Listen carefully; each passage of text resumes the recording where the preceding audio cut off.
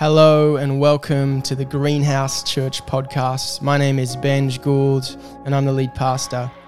We are all about creating an environment where anyone can follow the way of Jesus. So we hope that this teaching helps you on your way. Very good.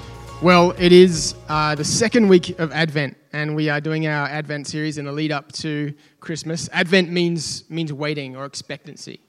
And the traditional church for a long time has followed this rhythm of Advent, waiting in the lead up for Christmas. And it's not just a lead up to the event of Christmas like we know it. It's an expectancy that Jesus is going to come again.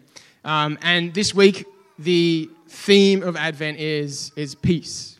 Peace. I want to read to you from Isaiah chapter 9. This was written about 400 years at least before Jesus.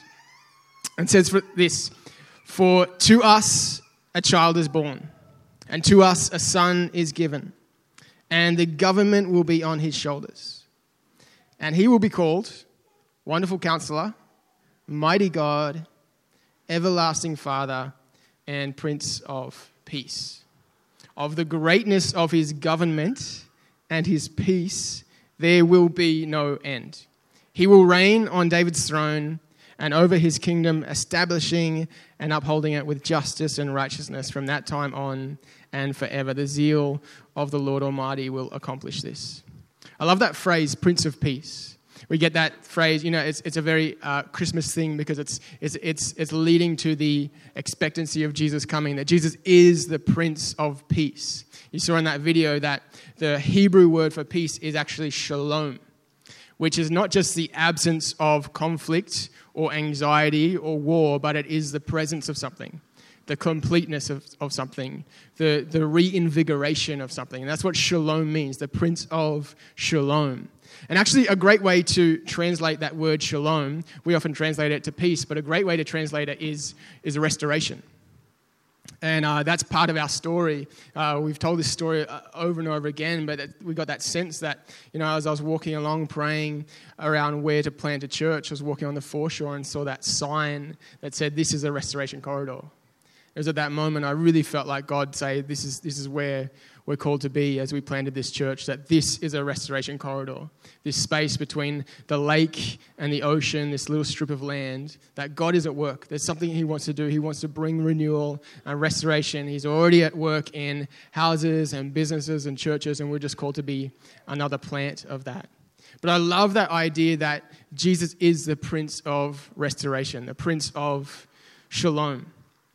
In Japan, they have this ancient practice. It's called kintsugi. I don't know if you've ever heard of this. But in Japan, they have this beautiful pottery and cups and just awesome stuff to eat ramen in. It's the best thing ever. But they have this process called kintsugi when someone drops a plate or a bowl or a cup and it's broken, they'll take it to get kintsugi'd. And this person will come and they'll put gold in between and they'll put it together, but it'll be put back together with gold. And so it becomes even more valuable than it was before they dropped it. And that is such a beautiful symbol of shalom, of restoration. It's the story of the Bible, that the way that things were intended to be in the Garden of Eden in Genesis 1 and 2, where there was this relationship between God and people, and they were meant to be the representation of God. They were meant to move out of the Garden of Eden and plant gardens and build cities and bring shalom to the world. But the story went a different way. And now we have, instead of people leading and ruling in the authority of God, we're all going 7 billion different ways. We're fragmented. We're in pieces. And the story of the gospel is that Jesus came and is coming and bringing restoration, bringing renewal, not just restoring to what was, but to this beautiful new image we have in Revelation 21 and 22 of a garden city. It's like the garden, but on steroids. It's community and life and culture, and every corner of the earth has come, and it's like this. It's kintsugi'd, it's shalomed, it's restoration. And I love that this story, as we kind of commission this building and dedicate it to God, and we celebrate it, I love it's got that image of restoration in it. And, this building was built in 1964, the Uniting Church. And instead of bulldozing down a building, we got to restore it, to renovate it. And I love that image because it's not just like getting rid of the past. It's not just getting rid of what's happened here before, the stories and the births and the funerals and the marriages and the community that's happened and the sharing of the Lord's Supper and prayer and opening the scriptures and worship and service to the poor, which has been such a huge part of this building and this property. But we get to restore that. We get to keep that on. To restore something is to re-story it, to rediscover the story. And the best way to bring restoration to a people, to a person, is to re-story them, because we are storytelling machines. We make meaning. This psychology tells us this, that the way that we make meaning of the world, and this is a distinctly human thing, is the stories that we tell ourselves, the stories that we live out. And so often, this is why we continue to live out the hurt or the trauma of our past, because we're living out that same story. But the beauty of Christmas is that Jesus came to restory us, to show us a better story to live by. That Jesus actually entered into the story, became human, became flesh. Isn't that a weird thing, like God became human? Why did he do that? He did that because he came to be part of the story. And in the Garden of Eden, it was always meant to be this partnership between God and humanity. Humanity was the plan to bring shalom and restoration to the world, but we went in our own way. But Jesus came to become like us so that he could show us how to be like him and how to rule and reign and build culture and bring shalom and restoration with him. And the Christmas story can restory us if we let it. I think it is the greatest, most beautiful story to live by, that Jesus is bringing restoration to the whole world. That even the broken parts of us matter and are being reintegrated and kintsugied and shalomed and restored. Revival is just restoration gone viral. If we want to bring restoration to the neighborhoods around us, it actually starts with us as a community, finding restoration. And if we want to find a restoration in our community, in our little church community here, then it actually starts with restoration of my heart and my soul, just like that song that we sang before. It's not a building you want to fill, but it's my heart. It's my heart that is to be restored by the Christmas story. Restoration, renewal, kintsugi.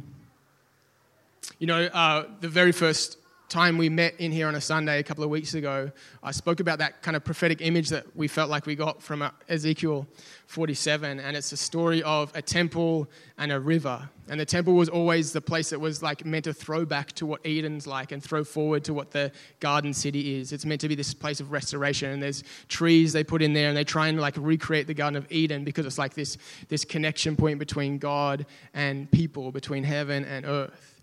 But the story of the temple is that there's like a river that flows out from the temple. And it says that wherever the river goes, there is life.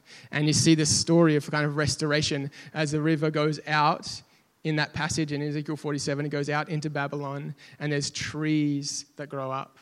It's like this, like the garden is popping up again. There's restoration, there's renewal. Everywhere the river goes, there is life. And I love that image that this space, this physical space, can become a space of restoration for us. Not because of the building, not because of what it is, or because it was a church, or none of that matters. It's the fact that we dedicate this space to God, and that we kind of stack these moments again and again where we connect with God, where we refocus our hearts, where we come in prayer and we open the scriptures and we look to God in worship, and we have community with other people that are following the way of Jesus. It's restoration from the inside out, and that's the Christmas story, that Jesus came into humanity to restore it from the inside out. It's the same thing for us, that we are to be restored from the inside out, to be reintegrated. The parts of us that are disintegrated, that are broken, empty, are to be restored and kintsugied together. the band can come back up. There's a story, as an illustration I tell over and over again. You've probably heard it a billion times. But in China, there's cities that are huge, obviously, and pollution is a massive problem. And one architect built these towers. They are smog towers. They're a huge air filter. And it sucks in the air with all the smog in it. And it goes through a purifier, and it basically purifies the air. And not only does it do that, but it takes the carbon that it catches in the purifier and it puts pressure on it and it makes diamonds. I just think that is the most beautiful thing. And that's the image of Jesus to me, of the Christmas story, of the Christian story, of the biblical story. That there is smog all around us, smog in our hearts. There's brokenness and disintegration. We don't live up to the way that we want to. We have issues between us and between countries and between people and groups. And, you just look on Facebook now and you see that the world is disintegrated and different views on masks or vaccines or whatever it is. The next thing, religious freedom, doesn't matter what it is. There's always something that fragments people. But the story of Jesus is that he's bringing restoration if we let him. That he comes in and he takes the smog and he brings purity, fresh breath, fresh life. And he makes something beautiful out of the stuff that's disintegrated within us. It's the story of Christmas. It's the story of Easter. Even death, there is resurrection. That we get to be partners of restoration, but it starts with us, with you, and with me. And so the question I just have for you, and we'll just take a moment in yourself. You might want to write something down if you've got a piece of paper or on your phone, or just sit in silence, is what parts of me need to be restored this morning? What parts of me that are a little bit shattered or broken or disintegrated do I need to bring to the Prince of Peace, the Prince of Shalom, the Prince of Kintsugi, the Prince of Restoration? What trauma am I carrying? What pain? What broken hope? What broken relationship do I need to allow the Spirit of God to fill this morning? I want you to just take a moment. And Holy Spirit, would you speak? Would you illuminate those things to us? And by your power, by your story, would you bring restoration and healing and kintsugi and shalom and peace?